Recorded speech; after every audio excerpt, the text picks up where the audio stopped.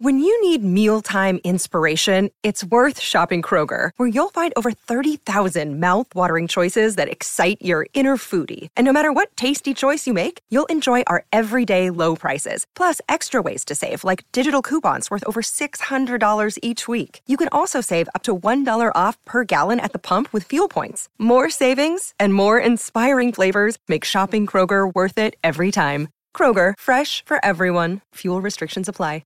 Another day is here, and you're ready for it. What to wear? Check. Breakfast, lunch, and dinner? Check. Planning for what's next and how to save for it? That's where Bank of America can help. For your financial to-dos, Bank of America has experts ready to help get you closer to your goals. Get started at one of our local financial centers or 24/7 in our mobile banking app. Find a location near you at bankofamerica.com/talktous. What would you like the power to do? Mobile banking requires downloading the app and is only available for select devices. Message and data rates may apply. Bank of America N.A., member FDIC. Hi, welcome back to TV's Top 5, the Hollywood Reporters TV podcast. I'm Leslie Goldberg, West Coast TV editor, and I'm joined as usual via Google Hangout now by my friend and co-host and THR's chief TV critic, Mr. Daniel Feinberg. Dan, what's shaking? Apparently neither one of us know what day of the week it is, but you know, that's just how these things go these days. Yeah. I mean, at the same time, it's been a really busy week of news, all things considered in our landscape. It feels particularly big. I don't want to say things are getting back to normal, but I feel like people are sort of positioning themselves for the moment at which things get back to normal, maybe. Yeah. I don't know. It's all boundless optimism. So let's feed into the boundless optimism, Leslie. Yes. And with all that, let's dive right into this week's headlines. Leading off, Chris Pratt is officially returning to TV and will star in and exec produce a conspiracy thriller called The Terminal List, which has landed at Amazon with a straight-to-series order following a multiple outlet bidding war. It certainly feels like a companion piece to Jack Ryan all over the place, so I guess I understand. Speaking of streaming services, Gene Smart will star in an untitled dark comedy from The Good Place boss Mike Schur and the trio behind Comedy Central's Broad City that has been ordered to series at streamer HBO Max. Meanwhile, over at premium cable network HBO, Insecure has, of course, been renewed for a 5th season. Over in File This Under Holy Crap news, Nicolas Cage will star as Tiger King's Joe Exotic in a new scripted series from the showrunner behind Netflix's American Vandal. This is the second scripted show that is in development about the Tiger King subject in the works, joining another one in development at UCP with Kate McKinnon attached to play Carol Baskin. For the love of Pete, folks, watch other shows. Move on. Tiger King had its moment. Just move on. Whenever these shows are filmed and whenever that is and whenever they actually land at a network and come out, are people still going to care about Tiger King? I don't know. I mean, people will care about a streaming service show starring Nicolas Cage as a crazy eccentric. Sure. So I guess. But in terms of actually caring about Joe Exotic and Tiger King, we just need to move on. Yeah, although I would watch a show with both of them, with Nicolas Cage and Kate McKinnon opposite each other. Sure, absolutely. I would absolutely watch that. Over in Netflix news, the streamer has inked an overall deal with Ricky Gervais and renewed one of your favorite shows, Afterlife, for a 3rd season. It is one of my favorite shows, and I'm sadly behind on season 2, but I'm going to be catching up probably this weekend. In other streaming news, scripted space drama series The Right Stuff, starring Patrick J. Adams, will move from National Geographic to Disney Plus and help fill the streamer's originals pipeline. I am very much looking forward to this one. Over at Fox, the network has renewed The Masked Singer, and Lego Masters, for next season, whenever that may be. Dan, that is a cute show. And it's uplifting programming. And it's probably really cheap to make. I have no doubt. I haven't had the chance to watch Lego Masters because, I don't know, there's just other stuff. And I'm not particularly shocked by The Masked Singer. Yeah, and as a brickhead myself and married to an even bigger brickhead, I'm excited for more Lego Masters. In coronavirus-related news, Freeform has picked up the 4-part scripted limited comedy series Love in the Time of Corona, I'm not making this up, which will be produced remotely and debut on the network in August. Elsewhere, HBO Max has picked up a culinary show featuring Selena Gomez learning to cook while in quarantine. Over at Fox, they've ordered an unscripted series called Celebrity Watch Party, which is exactly what it sounds like. And in COVID-related fallout, Dan, I'm sorry to report that the summer session of the Television Critics Association's press tour has officially been canceled. I know it was a difficult decision for Sarah Rodman and the TCA board, and I am glad I didn't have to make it. But let's be honest, we all kind of knew this was coming. Worst case scenario, no one was going to be able to actually pack into a hotel ballroom in late July. And best case scenario, let's say we're pretending that we're back to normal by late July, no one was going to be able to pause production to do TCAs in late July. So this was just an unfortunate inevitability, I fear. Yeah. And I mean, we'll miss all of the great podcast content that we would have normally gotten during TCA. And hopefully there'll be other things that will make for good topics this summer. And the nominees are in for the prestigious Peabody Awards, featuring our colleague Kim Masters among the nominating committee. Nominees in the television category include such, I would say, variable no-brainers as Chernobyl, David Makes Man, Fleabag, Raw Meat, Stranger Things, Succession, Unbelievable, Watchmen, and When They See Us, among many, many others. It's a pretty representative group, though I really don't understand what Stranger Things is doing there at this point. Yeah, I didn't really get that one, but I'm pleased to see so many former TV's Top 5 Showrunner Spotlight guests among that mix. So absolutely. We like to talk to smart people, and smart people make good TV, and etc. Yeah. Well, wrapping up the headlines this week, I told you it was a busy week. History has canceled 2 scripted dramas, Project Blue Book and Nightfall, after 2 seasons apiece. With Vikings already ending and its spinoff moving to Netflix, the cable network currently has no scripted series on its schedule at this moment. And that's just the way of the world. Yeah. Well, with all that out of the way, let's dive into this week's Top 5. Number 1. Leading off this week, as the industry-wide production shutdown enters its 3rd month, many TV writers have been mulling whether or not to write COVID-19 and the global pandemic into their scripted programs. Joining us to discuss Hollywood's current creative debate is THR's executive TV editor, Lacey Rose. So thank you for joining us, Lacey. Thanks for having me. So, we reported out this story about how or if scripted TV shows are going to actually write in our current landscape amid COVID into the scripted dramas like FBI or a lot of the Dick Wolf and the shows about first responders. What's at the center of debate? I mean, we both talked to a lot of showrunners about this. Yeah, and I don't think it is limited to dramas. I think this is sort of across the landscape. If you have a show that is grounded in reality, so not a superhero show, not a period piece, it's the question that you are asking yourself. It's the question that you're sort of asking in your writer's room right now, albeit a virtual one. How do you write this in? Do you write this in? If you are going to write this in, at what point in the pandemic are you going to sort of explore? So are you going to explore it in the past tense? Are you going to look at it, start pre-pandemic and have it sort of fall later in a season? These are all the questions that people are asking. Now, you guys have both talked to a lot of showrunners about this. Let's sort of talk about sort of more specifics. Who seems kind of excited about this as a possibility of things that they have to write about, and who is just like, yeah, we haven't thought about it? Well, I think it really depends on what your timeline for your show actually is. And if you have a broadcast show and you're potentially looking at coming on, at some point later this year, you sort of have to be thinking about it now. If you are a cable show or a streaming show and the timeline is a lot looser, you don't necessarily have to be thinking about it in the same way. So starting there. But to answer your question, I don't know that anyone's necessarily excited about it, but I think that there are certainly showrunners, J.J. Philbin, who is working on Single Parents, is someone who sees it as a potentially sort of rich area to mine. She is sitting there. She's a parent herself. She's talked to other parents. Everyone has sort of horror stories about how to raise your kids in the middle of all of this. Some of these stories are there are humor in them, even if it's painful humor if you're in the middle of it. And so I think she sees potentially sort of creatively rich areas to explore.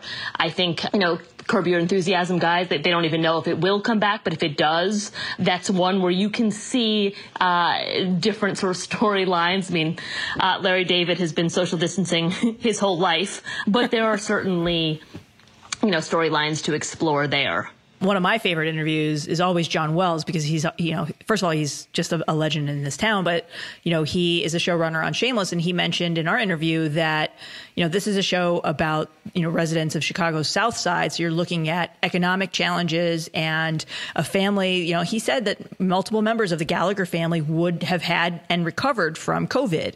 The show, he's rewriting scripts from the final season of Shameless to write in the economic impact for some of these, the working class community. So that made me think of the Alibi, which is the main bar setting, that is owned by the Gallagher's neighbors. Like, is that still standing? So these are all the things that he's starting to add into scripts. And, the thing that stands out for me is, I interviewed the team from All Rise about their big virtual episode and asked them this question too. And, they all said the same thing too, that where these are fresh stories that haven't been mined yet, whether it's for drama or for comedy.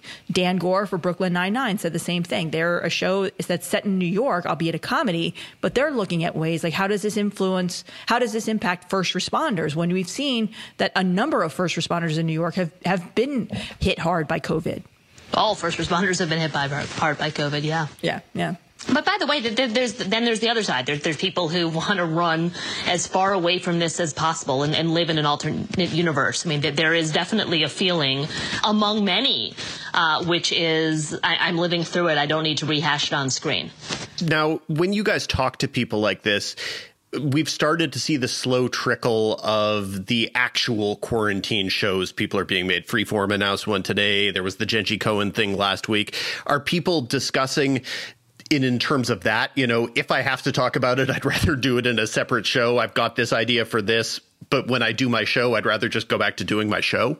Yeah, I think that to the extent that they can, right? I mean, I think you run into issues. I mean, I take something like Grownish. You could try and do your typical show, the same old show, but say this was to come back and kids aren't, in college. Do you appear utterly tone deaf if you were trying to sort of tell the same old show? And I think that's where these people are sort of running into issues, where they don't want to sort of write themselves into irrelevance. See. Yeah. And I haven't heard a whole lot about development of these, the scripted COVID themed shows. I think a lot of this, like the Freeform thing is a 4-part limited series that they're going to do remotely and air in August. I think that's probably, a network that says, look, we've had some originals that have been delayed. Possibly this is one thing that we can do to help fill the void while speaking to our audience and staying on brand. The Genji Cohen thing is an individual episodic anthology. We've heard it's a passion project of hers. I don't know. I think I go back to thinking about Matt Hubbard's great tweet from a couple of weeks ago that it was, when this is over, no one's going to want to see the dating show about people finding love via Zoom. Yeah. Yeah, and I think that is very real. And I think, again, it sort of depends on where you drop in to this pandemic. And I think what you'll see from a lot of shows is they will try and tell these stories that are set in our future, where they're looking back at COVID. But at the same time, they are living with the aftermath of it. I mean, Leslie mentioned the economic fallout. I think that's something that you do have to show if you have a show that is trying to reflect our world. And that is going to be our world. That is already our world. And I've heard, Wells even said that there would probably be rewrites on some of these scripts up until the moment where they're filming it, based on what the state of the world is like when they're actually ready and up to filming those scenes. Because who knows, like we said, how many times have we said it in this show already, how there's more questions than answers, and no one really knows when that's going to be.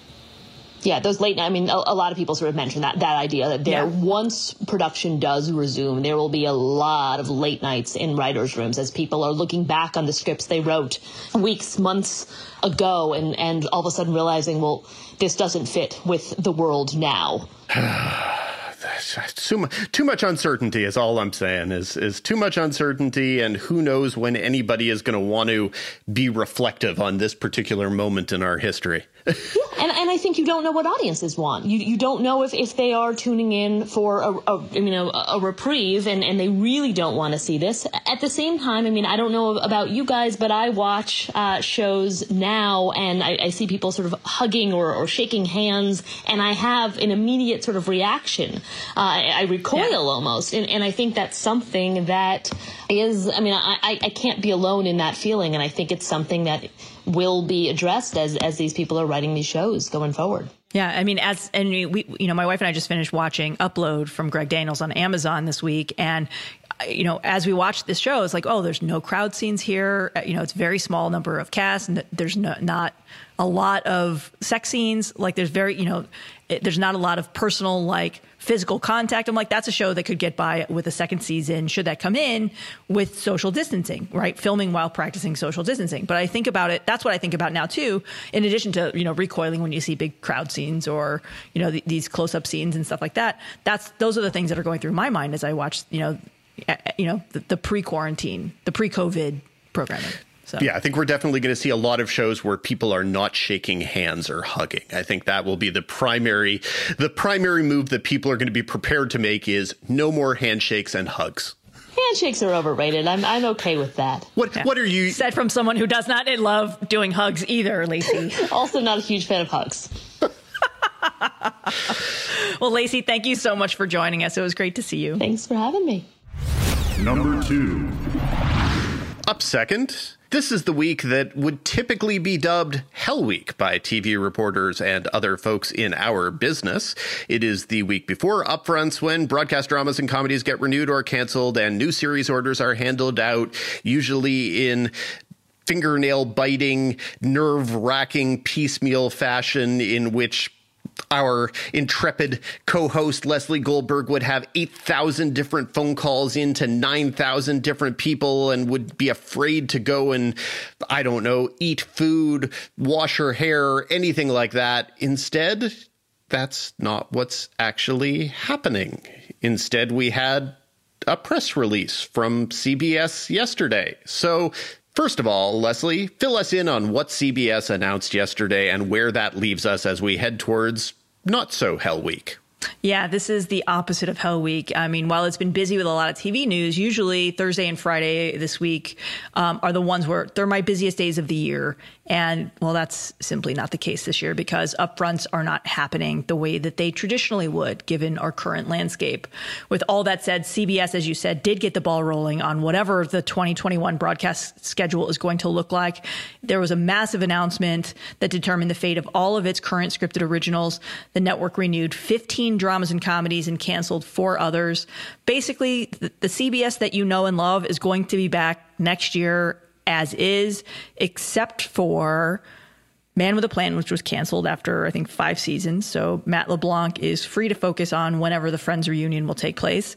And then Rookies, Tommy, Carol's Second Act, and Broke, all of which were frontrunners this time a year ago, were all canceled. Those also join a scrap heap that includes the final seasons of Criminal Minds, Elementary, God Friended Me, Hawaii Five-0, and Madam Secretary. Other than that, business as usual. 3 NCIS shows, 2 FBI shows, Bull, Blue Bloods. Like I said, the CBS you know and love will be back next year. Now, the first thing I have to clarify there is that it was the 4th season of Man with a Plan that just aired, but I could not. It was only the 4th season. I went to check this out because there was no way I was actually going to know what season of Man with a Plan it actually was, because how on earth would anybody know that? But yes, 4 seasons of Man with a Plan. 4 seasons. It felt longer. Well, it is one of those strange shows where when it premiered with a fair amount of Matt LeBlanc related hype.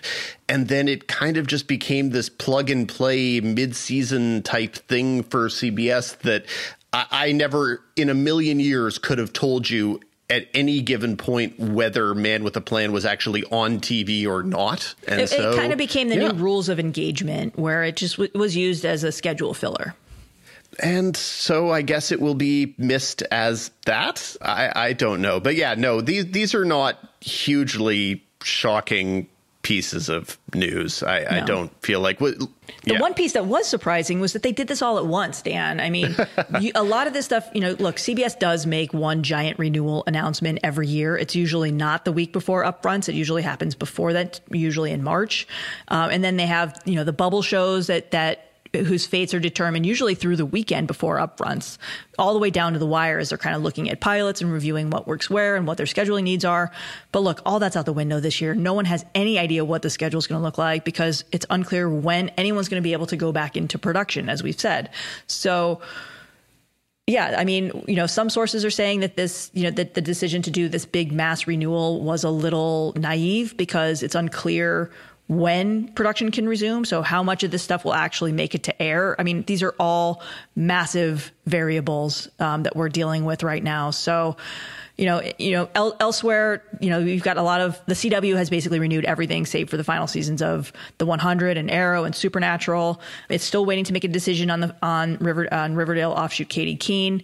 ABC also has yet to make the bulk of its programming decisions. Those, I think, will be handed out later this month after what would have been next week's upfronts. They're planning on doing some intimate meetings with advertisers, not any kind of traditional upfront or digital presentation. So that means no Jimmy Kimmel roast, which we all look forward to every year. It's probably the best part of upfronts week in terms of entertainment value. But the network schedule, they've renewed The Good Doctor, Grey's Anatomy, and Station 19. And The Connors, The Goldbergs, and Blackish are all expected to return, as is The Rookie. Comedies, I'm told, will depend on if the network will want to keep a second night of comedy on its schedule. I mean, these are all big variables that, that it's hard to talk about with any sort of seriousness because there's, like we keep saying, there are more questions than answers about what next season will look like and when it will even start. Over at Fox, the network has its entire animated slate: Bob's Burgers, The Simpsons, Family Guy and Rookies, Duncanville, and Bless the Hearts, all coming back. Plus 911 and its spin-off Lone Star have all been picked up.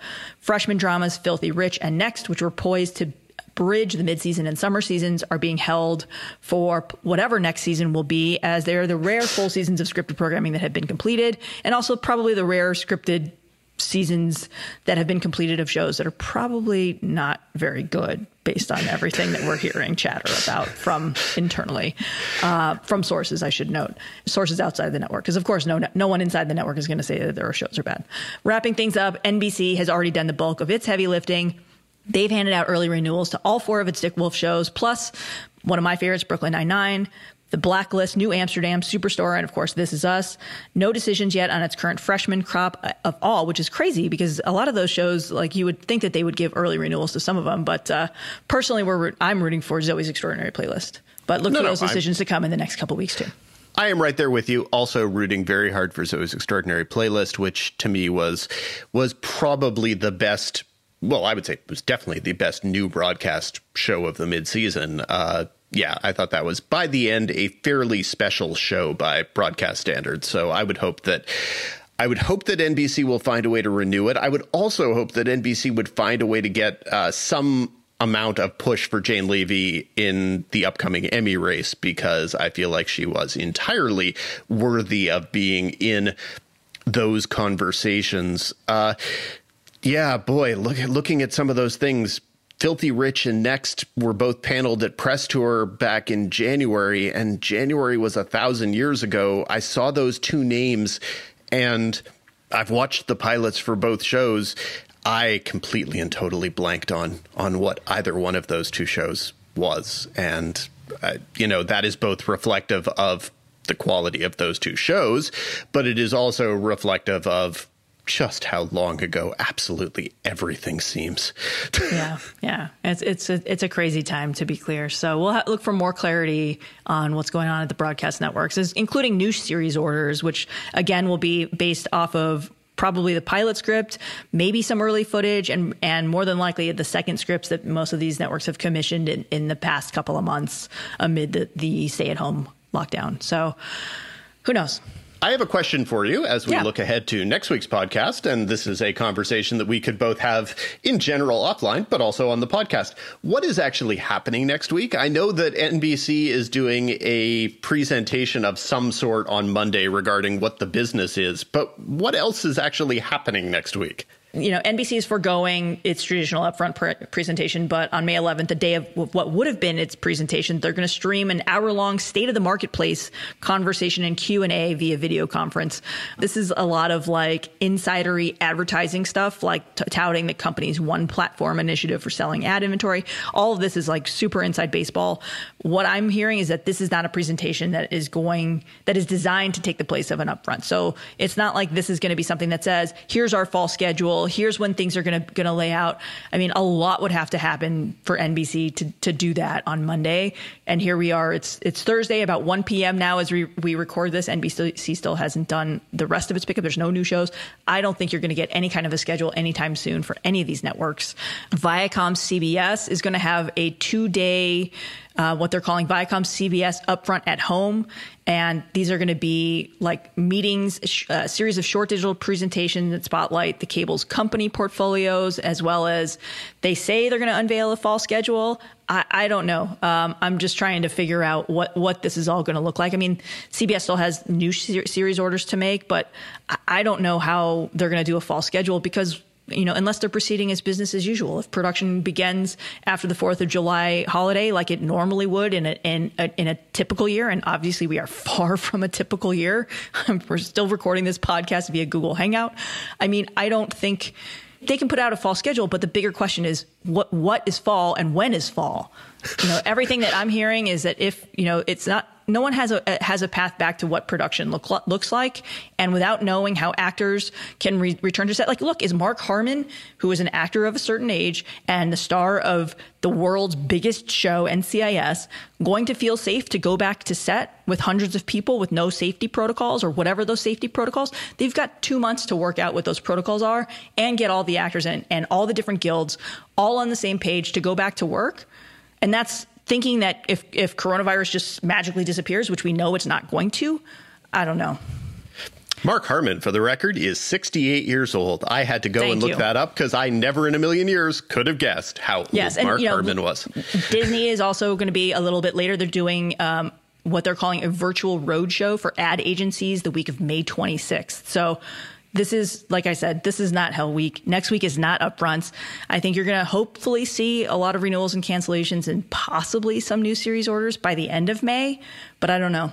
Like I said, I keep saying this. We should just create a sound effect for it. There are more questions than answers right now. Tom Selleck is 75 years old, Leslie. Yeah. And, wrapping things up, like Disney, Warner Media is also forgoing live and digital upfronts. They're going to have ongoing communications, with people in the ad agencies.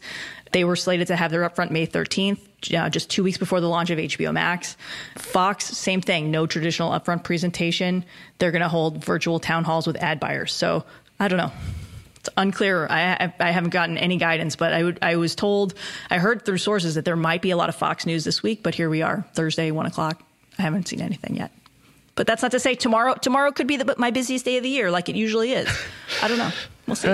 Well, surely next week we will have a podcast where we will discuss some of this. Yes, some of this. Number 3. Our next guest is a TV icon who is among the long list of stars that legendary writer, director, and producer Gary Marshall helped to discover and launch the careers of. He is best known for playing Fonzie and is an Emmy winner for HBO's Barry. We're pleased to welcome the great Henry Winkler to the show to discuss ABC's May 12th special, The Happy Days of Gary Marshall.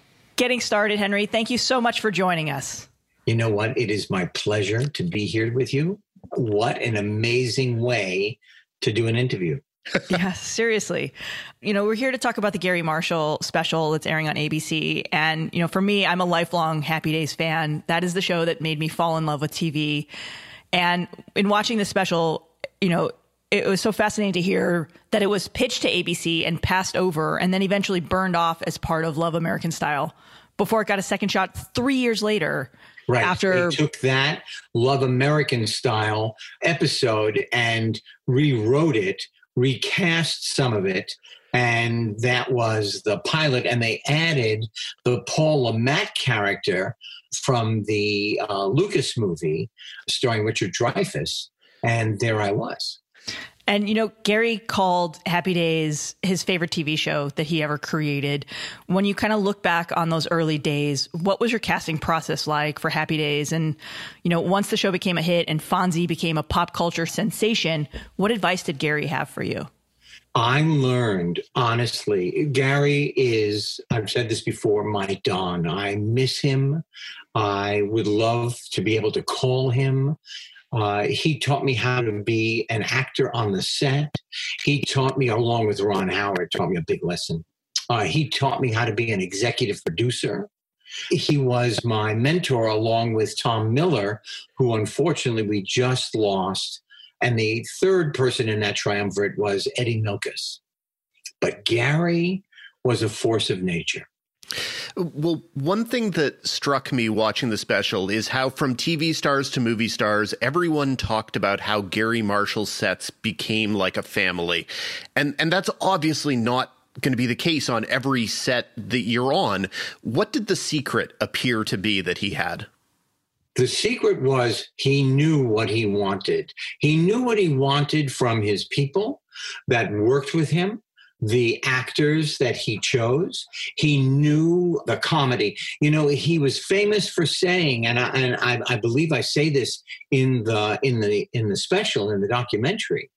He always said, a lot of people make, important television. I make recess. He knew his lane. And as he got comfortable with his lane, he knew his lane, he then slowly but surely expanded it into all of the incredible creations. But his warmth, you went to him as a psychologist, you went to him as a dad, you went to him as a creator, you went to him as a problem solver. It was an amazing thing. Now, I have to ask, just about everyone in the special attempts a Gary Marshall impression, and I would say yours is probably the best of that group. What is excited. What is the secret to a good Gary Marshall impression?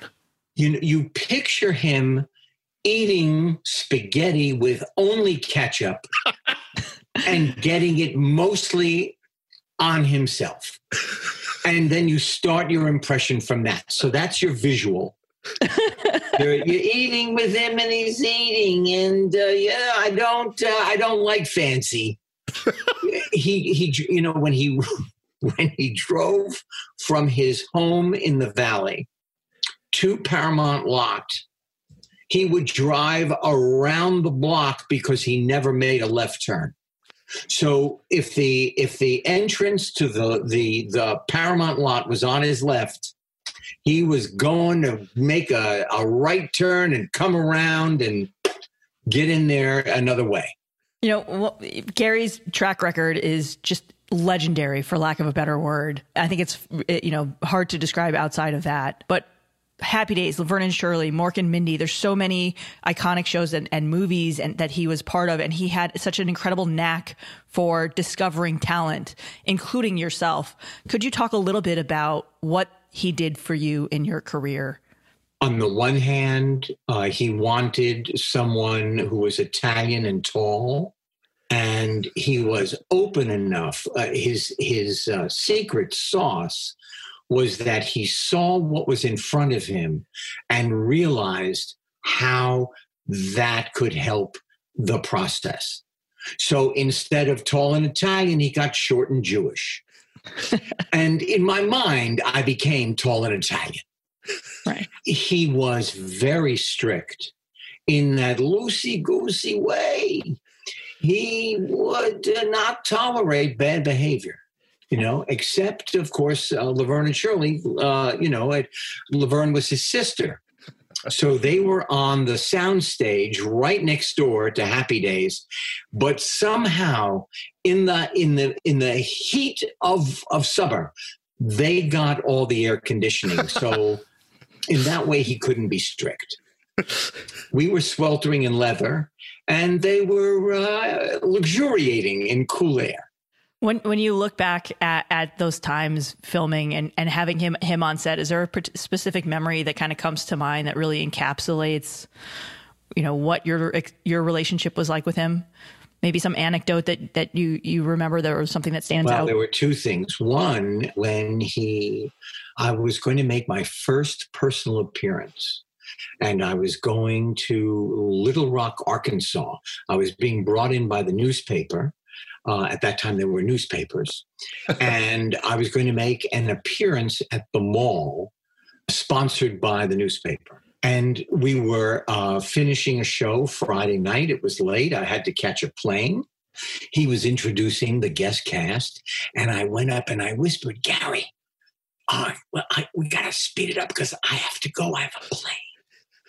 He nodded. He put down the microphone when he was done. He came over to me and grabbed me by the shirt, held me up against the wall. And he said, they have every right to be introduced like you. Don't interrupt them again. I said, Gary, I'm sitting over here. I'm not going to say a word. You call me when you need me. And I never did that again. And in that way, those little lessons, I learned to be an executive producer. So have you had to do that to cast members at any point on any show that you've been a producer on?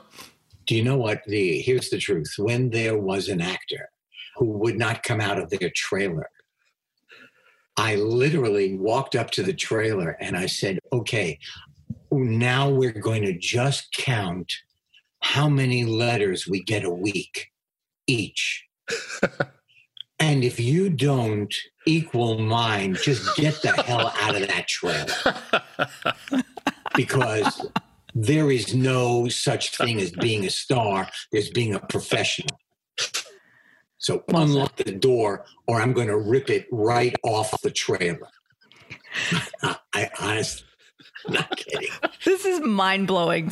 Just to hear this kind of stuff from you, these stories from you. It's like you have the reputation, and I say this obviously as a super fan, but every time that I post that we've had an exchange and getting to know you has been one of the true gifts in my career. Yeah, and Leslie, for me, everyone said, thank you, Henry. But everyone says the exact same thing about you, that everyone in this town has a story about how incredibly nice and amazing and sweet and kind you are. So to hear you tell a story like that is incredible. I have to say that kind of personal disrespect or professional disrespect drives me from 0 to 100 in 10 seconds.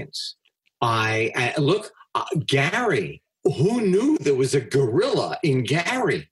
And I'm telling you, I never saw it again. I never saw that again. But when you need it, you have to step up to the plate. Mm-hmm. Because when I was doing the first show I ever produced was MacGyver with John Rich, the late John Rich. And you have a job to do. You have a show to deliver. You have a cast to protect. And someone is, you can't be an asshole. You got to be right there and deliver on the money or go home and sell shoes. Yeah. Does anyone today remind you of Gary in terms of the positivity of his worldview and the perspective that brought to his shows? You know what? He really was one of a kind. You cannot compare him. Now, he was a brilliant man. And I use the word brilliant advisedly. But then I got to work with Adam Sandler. Also, a dear, wonderful man in charge of every detail of every project he does, and is very strong about it in that we're on the set with Adam Sandler. We're doing Waterboy. He is a little ADD, I think, and he has to keep his hands happy. So he sends his minions, who he met at NYU, this is Adam, out, and they bring back canvases and spray paint of every color, multiple cans. And now, if you're standing around the crew, the cast, Adam, everybody gets a color, and everybody, and then the next person. Now a kid walks up. He's 11 years old. He goes, Adam Sandler, I love you. He said, here, take a can. Now the kid is in the middle of the family. Everybody, that is the way Adam is. Mitch Hurwitz, brilliant. Michael Schur, Parks and Rec, brilliant. Bill Hader and Alec Berg together. I'm telling you, and in the quietest way. There is no drama on Bill and Alec's set except for the drama they've written. So I'm unbelievably lucky in that way. Yeah. You know, the thing that struck me about the Gary Marshall special is, you know, the backstory that this is a show that succeeded because it came out at a time when there was so much upheaval in the country. And this was kind of nostalgia and go back in time to a simpler, more pure time.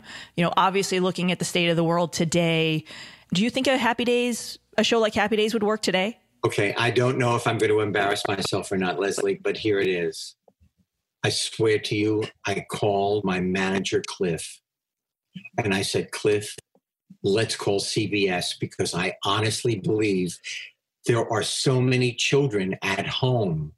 Children at 3 didn't even know what I was saying, but they understood the essence of the Fonz. They should put it on and people will come like a magnet. They didn't go for it.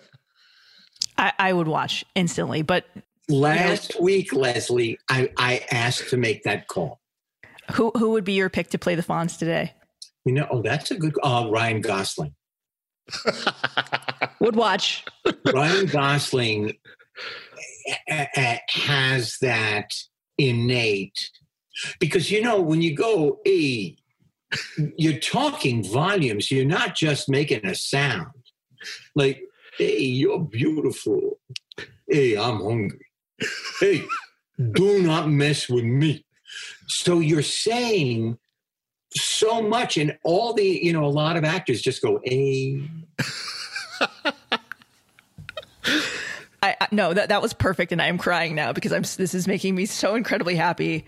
You know, wrapping things up, I think it's wonderful to see you, and you have this beautiful and this very lovely quarantine beard. But how are you doing? What are you watching? I mean, you watch a ton of content to begin with. So now that you're home so much. I love television. I love entertainment. I love watching wonderful actors. I write fan letters. 2 things. One, today, as we're recording this all together, is my anniversary, my 42nd anniversary. Happy anniversary. Happy anniversary to you and yours. I cut flowers out of our garden. Oh, beautiful. Tasty. This one, I wish you could smell it. It's unbelievable. 2, I got to make a commencement speech. iHeartRadio called up and along with a lot of other people said you from 2 to 10 minutes. And so I think I made an 8-minute commencement speech that will go out the 15th of May. Because I was going to give my alma mater, Emerson College, I was going to speak at their commencement, and that was blown. So that is exciting. Well, that is definitely something to look forward to. I've forgotten your question. Oh, the question was, you know, we end every interview the same way. What shows are you watching? I mean, you know, like we said, you watch a ton of content before a quarantine situation. All right. So I really enjoy John Oliver, The Watchmen. I wasn't able to watch it all at one time. Regina Hall is king, or, you know. Money Heist, which is a Spanish show that is unbelievable. It's a procedural that makes a lot of our cop procedurals look like a Mars bar. Fauda, the 3rd season of Fauda. Dave, which is on Hulu, this extraordinarily schleppy guy who is so verbal and adroit and cool, I can't believe it. But if you passed him on the street, you would probably offer him money.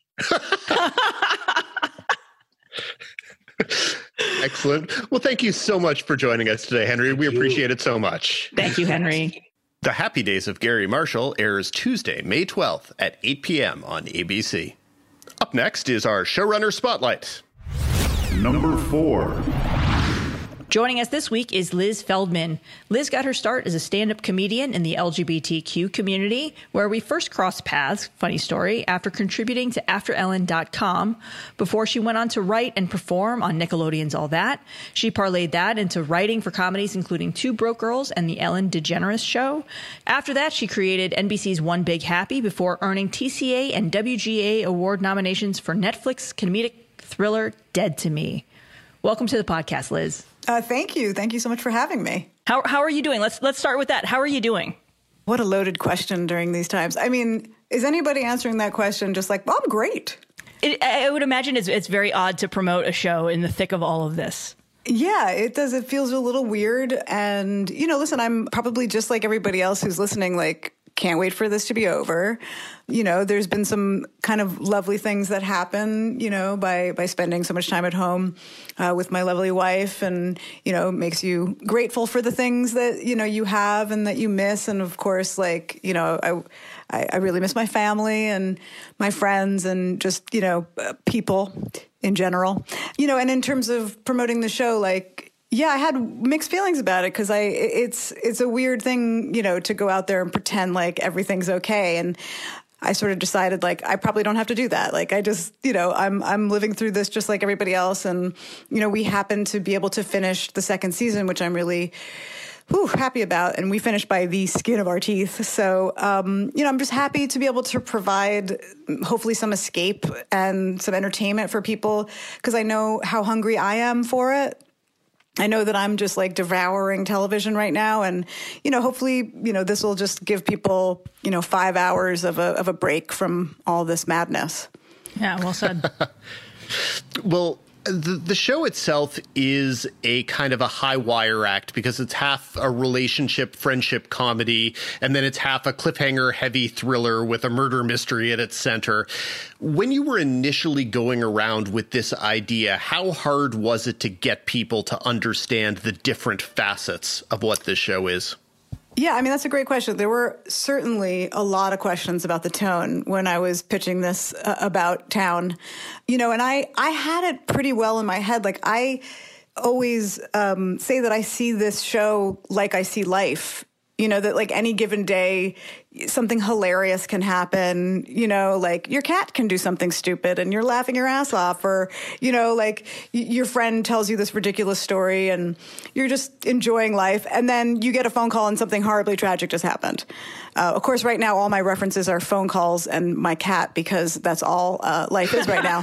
But you know what I mean? Like, just life is crazy. Like, I'm sorry, we're in a global pandemic and now there are murder hornets. So you can't make that shit up. I mean, that's about as ridiculous and twisty and turny as you can get. And so that's sort of how I would explain it. When I would go into pitch, I would say, I just sort of see the show like how I see life. It's just not one thing, like we don't experience life as a comedy or as a drama or as a thriller. It's probably all of that. And so I think there was like some understanding of that. But then I think when I wrote the pilot, and people could sort of finally read what I was going for, they got it. Yeah. I mean, when you initially pitched it, how much did you pitch? Like, did you already know what season 2 was going to be? And you mentioned that you shot this around town. Where else were you also kind of poking around? And where else, like, who else was interested in buying this? I mean, look, like you go anywhere that's interested and you just hope that, somebody buys it. But, well, in terms of, how much I pitched, when you're going into places like Netflix or HBO or Hulu, all places that, we went to for this pitch, they want to hear as much as you are possibly able to give them. And so I pitched the entire pilot pretty much as you ended up seeing it. And I pitched pretty much every episode of season 1, although what you ended up seeing was far more developed and interesting and nuanced than, my sort of first blush pitch, because I get to then hire amazing writers who make it, better than I could do it by myself. And I even did pitch an arc for season 2 in that initial pitch. Now it's completely different because we ended up ending season 1 on a different note than I had originally planned. So, things always end up shifting because, one massive change, like, the very last moment of season 1 can set you off on an entirely new path. But yeah, we pitched it to pretty much all the streaming channels and your cable and, premium places. And we got a lot of interest, which was really incredible. And ultimately, I always sort of saw it on Netflix. And maybe because I'm such a huge fan of their shows and I end up watching pretty much all of it. And I just thought it would be really fun and challenging after working in network for so long to have to think of, these fun cliffhangers and to create this propulsive narrative that, keeps you watching. Now, when it comes to those cliffhangers, where do they come in the process? Because if every season is going to be 10 half-hour episodes resolving in a cliffhanger, do you have to have all 10 cliffhangers basically charted out and then build around them, or do they shift and move around as you go? Well, we try to develop story as organically as possible so that we're not just working towards some cliffhanger just for the cliffhanger's sake. We always try to, create that moment out of what is actually happening for those characters, what they want, what is driving them in that moment, so that when there are, these kind of crazy right turns and zigs and zags, it does still feel true to the characters. That's always like my litmus test there. But, there are certain cliffhangers, especially in season 2, where I knew that I wanted to find a place for those moments. And then, it's up to us in the writer's room to develop the story in a way that justifies, that cliffhanger. And sometimes if a cliffhanger is just for the sheer reason that you need something at the end of an episode to keep you watching, like I would always try to go back and, make sure it's really earned. Yeah.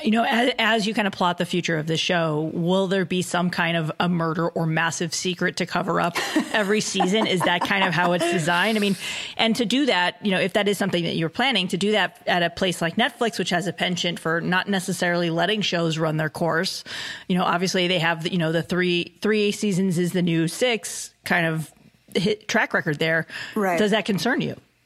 It doesn't concern me because I want this show to hopefully be as, good as it can possibly be for however long it's on. And, obviously you want to have some control over your destiny. You want to know, okay, well, this is my last season, so I'm going to end this story, and I'm going to close out these characters in a satisfying way.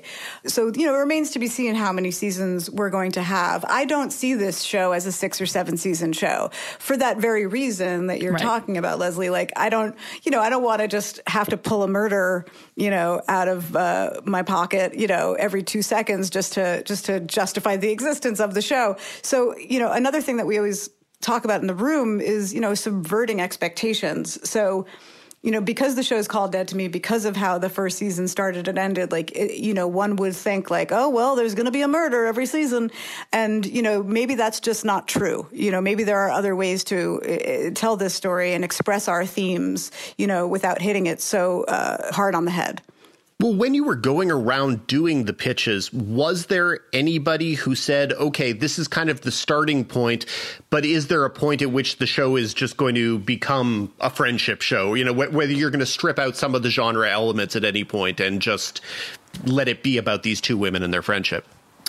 Nobody I pitched it to asked me that. Nobody said, if we're going to do this show, at some point you have to peel back multiple layers of what makes the show and, make it something else. If I wanted to just make a buddy comedy, about 2 ladies, like I could have done that and they could have picked that show up, but this is just a different show. And, I think it does sort of straddle, obviously, so many genres. It is, I like to call it, it's genre nonconforming. But at the core, it really is about that friendship. It is about that relationship. So as long as we are riding through, and experiencing all these different sort of feelings, like it's a thriller, like it's a mystery, as long as at the core there's that friendship, to me, that is still the most important part of the show, but it will never just be, Jen and Judy sitting on a couch, chit-chatting and drinking wine for 30 minutes. Did it change in the second half because you knew that audiences were going to expect certain things? Did the fact that audiences were going to be looking for the twists and looking for the cliffhangers cause you to revise the rhythms or what constituted a surprise? Well, look, when we were doing the first season, we had no idea what the audience was going to think or feel, or like or dislike. We just sort of went for what to us was a really fun and surprising and delightful version of this show. And that's just sort of what we tried to keep doing for season 2. Obviously we pay attention to, our fans, and it's amazing, by the way, to even have fans. Like, it feels weird to say, like, we pay attention to the fans. Like, it's like, what? People like the show. That's a really incredible thing. And, but like I try not to take too many cues from outside, our own sort of creative team, because I just want to stay true to the vision that I have for the show, which is that it's going to be, all of these things at once. And, it's really fun, by the way, as a writer in a room with other fun, smart people, to come up with these twists and turns and to come up with like what is something that like feels exciting, but again, grounded in what we actually think these characters would do. So it is like a fun challenge. And to me, I would be a lot less excited to walk into that writer's room if we were just sort of telling, really basic friendship stories. One thing that I do want to discuss, we want to talk about season 2, but do it in a way that's broad strokes, because obviously this interview comes out the day that your episodes post. So yes, without giving away too much, and I'll let you be the barometer of that, how did you kind of set out to like, there's some big twists and turns, and there are some very popular TV tropes. And I don't say that with any negative connotation here. Yeah, sure. But like there are a few tropes that you explore this season. When you guys set out to have that larger discussion, did that factor in like the negative reaction that some people have? Like, oh, this trope, or like, did you want to kind of intentionally lean into that? Yeah, I mean, look, I watch just as much television and have been watching TV for, decades. So I'm deeply familiar with the tropes. And of course, yeah, we definitely very purposefully and very mindfully lean into certain tropes this season that you'll see. At a certain point, when you lean hard into a number of tropes all in one season, it almost feels like it becomes camp, like you're doing it as like a tongue-in-cheek way of exploring that in a campy kind of way. And to me, it kind of works for the show because, as you said, it really is genre non-conforming. Obviously, look, we are super aware that we are relying on certain tropes that we have all seen before. And we've seen them maybe more successfully than not in certain shows and movies. But, for me, it was worth leaning into that trope for how it pays off, and it was a challenge, to take this very sort of cliche thing and have it make a lot of sense and ground it into the reality and the world of the show that we built.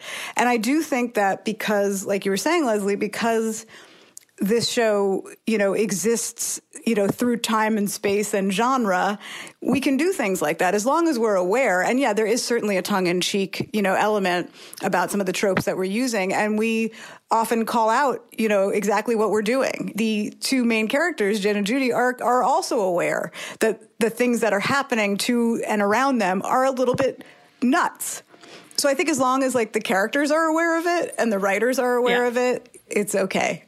Yeah. And I understand that some people will take umbrage with it and have their feelings about it, and everybody's allowed to have their feelings about it. But for me, my litmus test is, does it surprise and delight me? And these particular tropes do.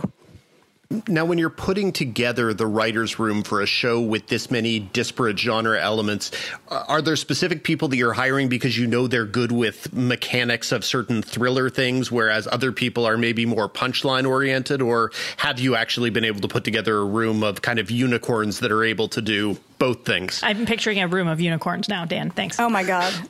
Now I'm going to be disappointed if I don't enter a room full of unicorns. Well, but speaking of unicorns, I mean, I certainly have some unicorns in the room, both in season 1 and season 2. But it's a good question. And the truth is, like, I did hire, a couple of writers for season 2 who were more drama, mystery, crime oriented, because I'm not going to pretend like I've been doing Law and Order for 10 years.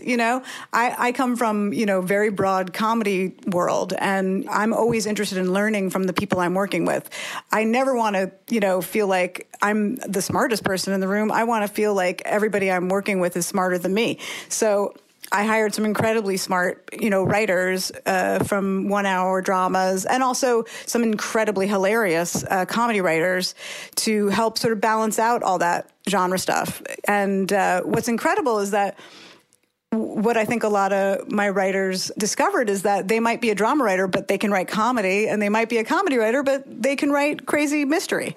So, I think it's hopefully kind of a fun show to work on because you get to do all that stuff. Who in the writer's room would be particularly good at actually covering up a murder?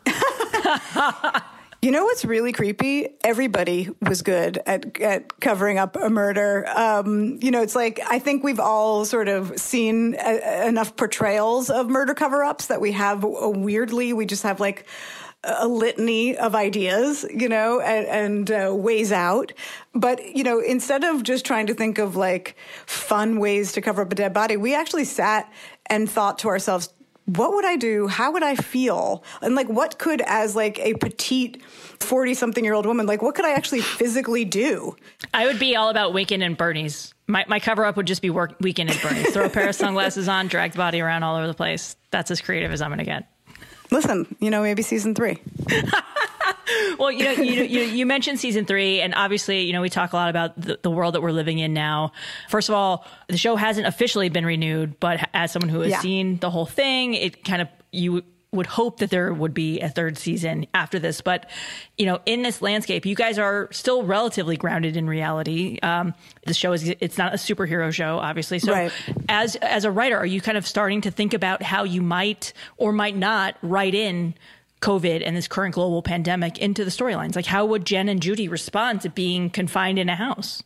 Yeah, I mean, that's a great question. And, it's obviously something I'm thinking a lot about, and I'm ruminating on. And thank you, by the way, for saying that you think we were going to get a third season. I hope so. I'm cautiously optimistic, but I also have been working in this business too long to be purely hopeful.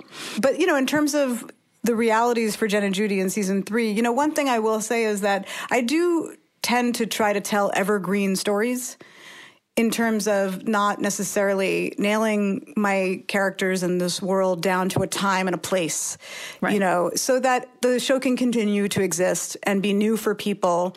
And also perhaps not necessarily remind us of a specific, moment in our history that I'm guessing once we're out of, we don't want to be reminded of. So, there maybe are some interesting ways to handle the sort of general, like, emotional vibe of being in quarantine, maybe without sort of hitting it on its head, and telling a literal story about, COVID and right. this weird time we're living in. Right. And on screen is just one facet. Then there's the behind the scenes. Like, how are you thinking about reshaping scenes or maybe avoiding writing specific scenes, given that when production does resume, whenever that is, that there will have to be a new set of guidelines? Like, are you thinking about not doing crowd scenes? How do you do love scenes? Right. Especially, when you have two sexually active women at the center of the show, there are going to be sex scenes in the show.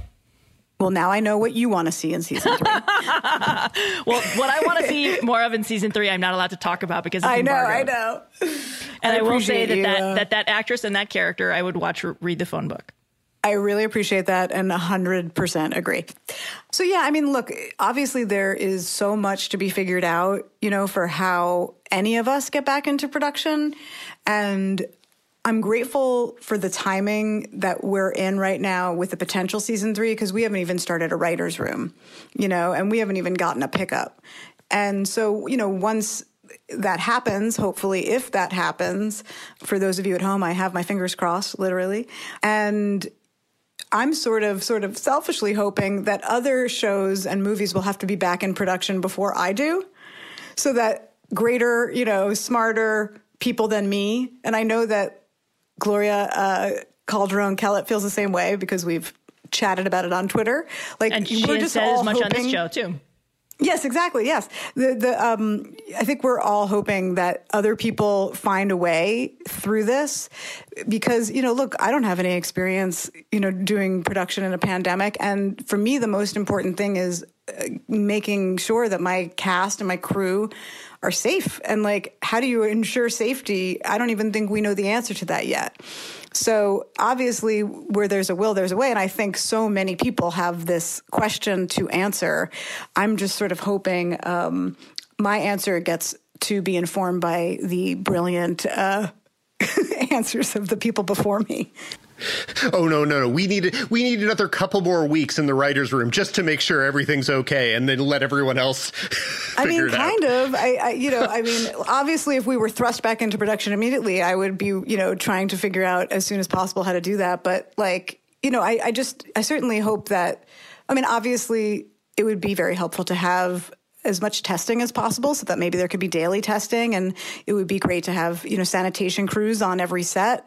And some other magical thing that somebody else will come up with that will be able to get us all back into production. Yeah, and as people are listening to this, probably we usually post Friday early so people listen to it on their commute, which no one has anymore. But for those who haven't started watching season 2 yet, can you give any kind of a teaser to our listeners? What I can tell you is that it is the same show you watched last season, only it's darker.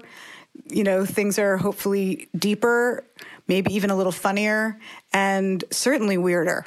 What did you learn about the two actresses at the center of the show that you wanted to steer into in the second season in terms of their strengths? What did you say, oh my God, Christina does this spectacularly, we have to let her do it 3 more times in season 2, that kind of thing?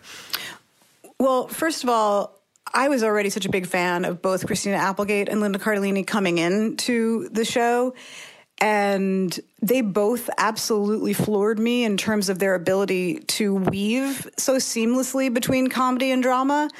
And the emotional work that Christina Applegate does on this show is incredibly mind-blowing for any actress, but especially someone with the, comedy background that we know her from. And so much to her dismay, when I realized how incredibly good she was at the more vulnerable, raw, emotional stuff, we certainly didn't shy away from that in season 2. And I think conversely with Linda, who's somebody that we knew more in a dramatic capacity, her comic ability just absolutely floored me. And so, we certainly leaned into that for season 2. And then in terms of the two of them together, you can only hope to get chemistry like that between two actors on a show. They had never even met before we cast them.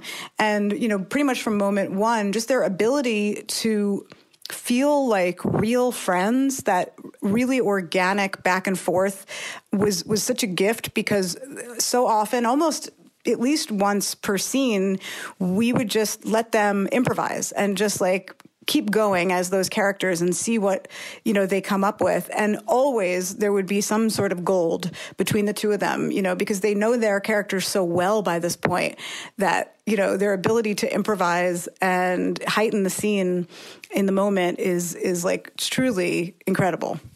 One other thing I want to, before we wrap up a little bit, you and I go way back. I think we kind of both found our way into this industry through a website that sadly is no longer, but it's called AfterEllen.com. It was an LGBT-focused blog about entertainment. Can you talk a little bit about the way that, you have had a very unique path? You went from doing stand-up comedy and vlogs for After Ellen, and then parlayed that to working directly with Ellen DeGeneres. And of course, the website was not affiliated with her. But I mean, that was kind of an incredible career path. I mean, do you ever kind of sit back and think about your roots and coming up through the LGBT community and through an entertainment blog like that, and then where you are now? Yes, thank you for putting it into perspective. I do think about it kind of right now, especially because I'm being asked, about my career trajectory and stuff, which is always a little weird and self-conscious to talk about.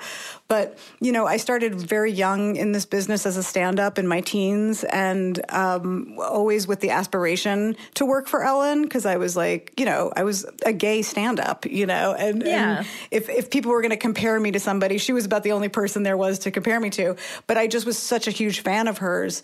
And this is before she came out, and then when she came out, obviously, she changed my life. She changed so many of our lives, and she made me feel like it was okay to be gay. And I kind of wanted to give that gift back to our community, which is why I started doing this talk show called This Just Out, which still exists on YouTube, but it used to be on After Ellen. And really the whole point of that show was to interview famous lesbians and people of interest, to the LGBTQ community, and just put out as positive a message to young people and young women that it is not just okay to be gay, but it's pretty awesome. And, it was a real joy to do that show, but it was always a little bit of a side gig. Like, it was not, it's not something that I ever made money doing. And I was always pursuing a career as a writer, parallel to that. And so, obviously getting to work for Ellen was a dream, and I learned so much from working with her. But one of the things that I learned was I was really excited to tell my own stories. So when I left her show, I started writing pilots, and, I was able to join writers' rooms and, learn my way through multi-camera television, which I spent almost a decade doing. And coming off of that, I was just so hungry to tell a story that was more than 21 and a half minutes, and that could, contain more than just a 3 jokes per page, beginning, middle, end, crazy act break. I just was longing to tell a more nuanced, textured story, and Dead to Me has given me that opportunity. And it's given us the opportunity to hear Christina Applegate say fuckity fuck in 18 different times a season, which I particularly enjoy. Thank you so much. And just as our standard last question that we like to ask everybody, what are you watching and enjoying these days in these particularly strange days? Yes, well, it is a good question. I mean, I'm watching so much that we don't have time for me to go down my list, but I will say we are savoring Homeland. I am parsing out this final season like it is, a fine wine.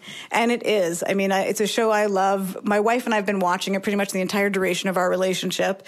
And Claire Danes and her brilliant performance and her quivering chin never gets old.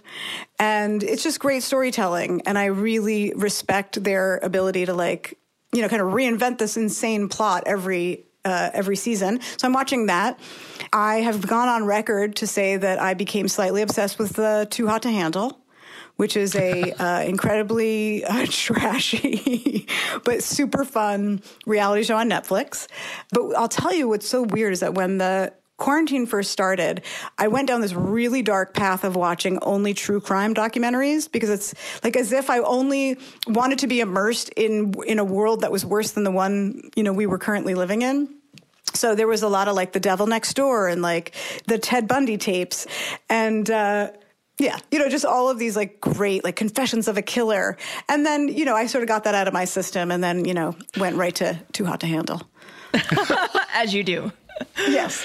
Well, Liz, thank you so much for joining us. We really appreciate you taking the time out. Thank you guys so much. Great to see you again, Leslie. And take care. Always a pleasure. The second season of Dead to Me premieres Friday, May 8th on Netflix. Number 5.